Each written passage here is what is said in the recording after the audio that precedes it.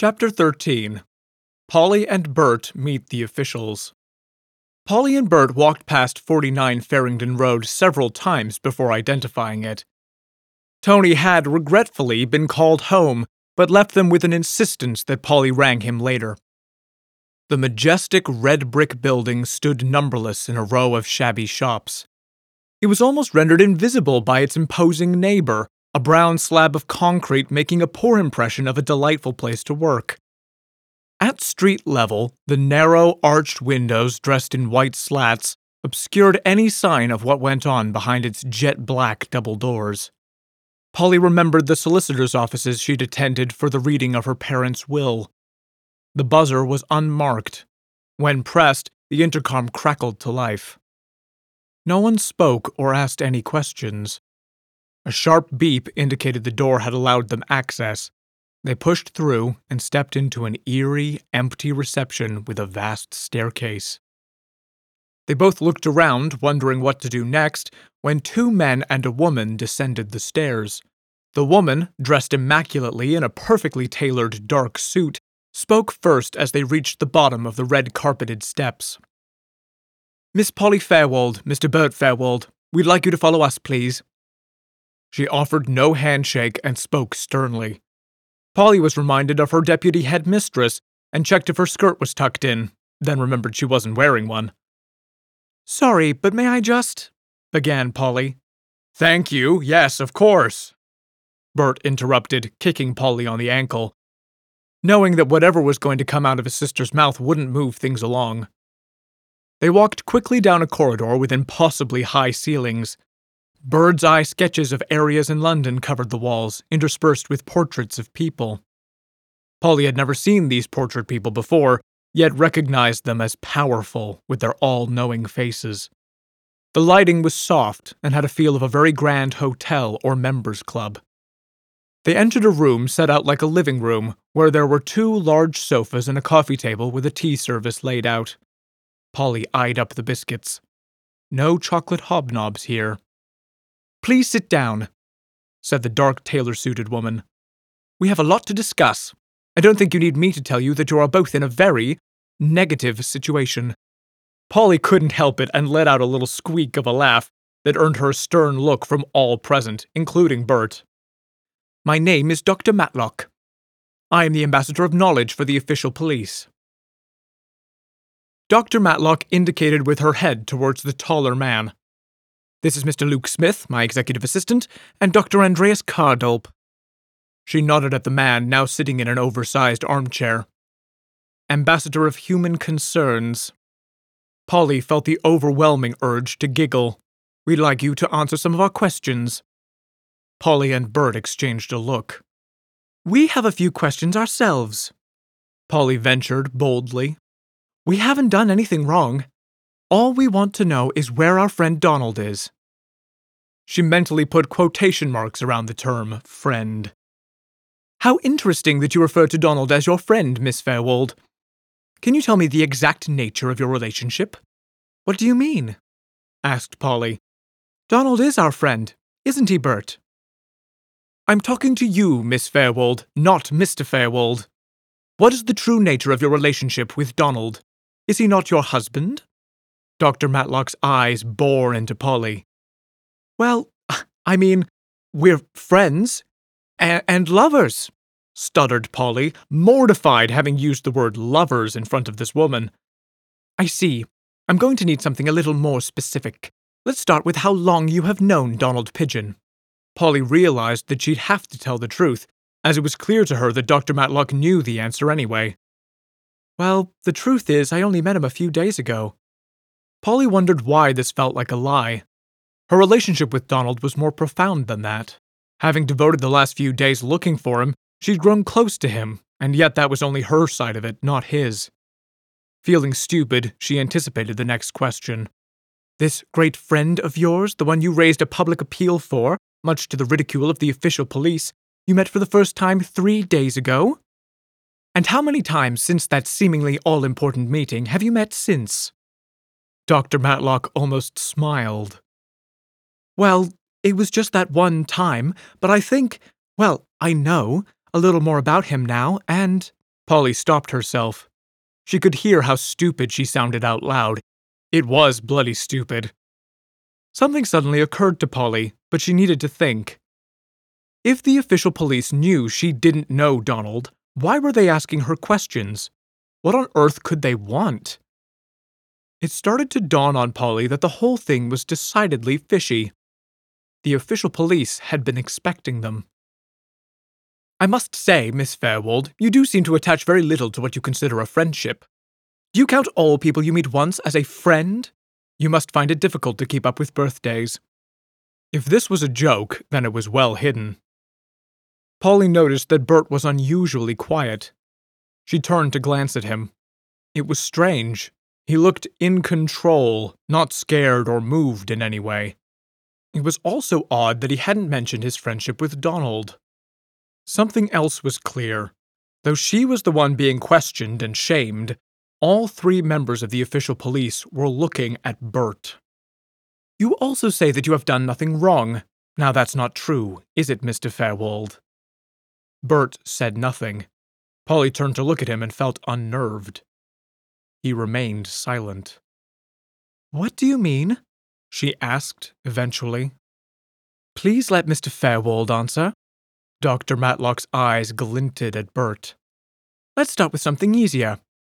Where have you been for the last few years, Mr. Fairwold? Still, Bert didn't make any move to answer her. Not keen to answer, I see. How did you first meet Janet Planet? Bert barely moved. His eyes flickered briefly to Polly and back to Dr. Matlock. A moment noted by all. Who on earth is Janet Planet? Is that your wife, Janet? Janet? Asked Polly to Bert. Bert's face took on a strange quality, a glassy-eyed distance. He almost looked waxy. She is no one on earth, Miss Fairwold, answered Dr. Matlock. I would like a lawyer, said Bert. Ah, I'm afraid that won't be possible, Mr. Fairwold. You gave up that right when you actively chose to take part in interplanetary terrorism. Dr. Andreas Cardolp spoke up for the first time. He had a slight hint of malice in his voice, enjoying, for once, not being the object of Dr. Matlock's scorn. Interplanetary terrorism? What's that? Polly felt things had moved on several paces. She was drifting behind, trying to catch up. The Interplanetary Terrorism Bill was set up shortly after the planet over there discovered Earth. We correctly predicted that there was a deeper reason for contact between the two planets than mere neighborly interest. Your brother, Miss Fairwold, is fully aware of that. Dr. Andreas Cardolp warmed to his subject. Simply put, over there are planning to invade Earth, and your brother here is leading the crusade. Please, interrupted Dr. Matlock. Her voice pricked into Cardolp's spine. Stick to the facts. It's exactly that sort of simplistic reasoning that has put us all in this situation. What situation? What are you talking about? Why would over there want to attack Earth? Polly was wholly baffled. She tried to understand, but couldn't calculate it. Who was telling the truth here? Everyone contradicted each other. You might not like it, Dr. Cardolp, continued Dr. Matlock, ignoring Polly, but over there developed far more superior space technology than we on Earth could dare dream of. We are way behind in this so-called race. We are a threat only to ourselves, as uncomfortable and as small as that might make us feel. We are too insignificant for over there to attack. Well, we believe over there wants the rich resources the Earth offers and our jobs and money, said Cardolp. Dr. Cardolp, your opinions are as meaningless as they are welcome. Dr. Matlock was getting bored. Well, it's true, isn't it? Why are they here otherwise? He spluttered. Shut up, Cardolp, you pathetic man. Dr. Matlock turned back to Bert. I think perhaps you need to be honest with your sister, Mr. Fairwold. It seems you haven't been telling her the truth. Bert became a different person before Polly's eyes. He took on the look of a madman as the atmosphere got colder around him. She can either hear it from you or us. It's completely your choice. continued Dr. Matlock, her voice steady and unnerved. Your brother, Miss Fairwold, has chosen to put you and everyone else at risk. Seeing as he won't speak, perhaps I can explain to you what's been going on. She paused to sip her coffee. Your brother has become involved with an organization that's responsible for the deaths of many innocent people. They have a misguided belief that they are protecting the citizens of over there. Although, that's not your reason, is it, Mr. Fairwold? Yours is a little less heroic than that. Your reason is simple. You are exacting revenge. I don't believe you. Bert wouldn't hurt a fly, would you, Bert? It was a statement, not a question, but Bert refused to acknowledge Polly and instead kept his face fixed, as if in a trance, and not part of the conversation. Polly wondered if she knew the man sitting next to her, the man who'd been missing for the last 10 years. When she thought about his reasons for his disappearance, they were weak against the backdrop of this new information. What had he told her about the attacks? Hadn't he hinted at something? She'd been so worried he would leave again that she hadn't scrutinized his story, hadn't read between the lines or pushed him for more information. They had been playing, hadn't they? As they had as children. It seems very likely to us, Miss Fairwold, that your brother has been using you as his last line of protection. I don't know what you mean. He hasn't used me at all. Polly choked back her tears. Really? Are you sure about that? Think, Miss Fairwold, and this is serious, it's not a game. Why are you here otherwise? Did you decide to come here of your own accord? It was completely my own choice, protested Polly, though her mind was working ahead of her. Why was she here if not for Bert? He was the reason Donald came to visit her. Ever since then, she'd only had his information to go on. What was more likely? Would her brother use her? If only he'd deny it. That was what was troubling her the most. Why wasn't he telling them how ridiculous this all was? Did he believe the official police were a threat? I can see you are skeptical, but I implore you now to think about what this man has told you. I assume he believes us to be attacking overs and disposing of them? Well, you did take Donald, didn't you? Polly said defiantly. We did bring Mr. Pigeon in for questioning. I assure you he's perfectly safe. We brought him in to find your brother, Miss Fairwold. She sipped at her coffee again, elegantly placing it down on the table. She had such small, delicate hands. We may have used unorthodox methods to question him, but we couldn't be sure how involved Donald was himself. We knew Mr. Fairwold was returning to the capital. You and Donald were the only connections we knew about. Your brother and his organization have been planning an attack for some time. We took Donald as soon as he contacted you. Bert, please say something, Polly appealed to her brother. This isn't true, is it? She reached out to touch his cheek, looking for a connection, some form of reassurance that they'd got it wrong.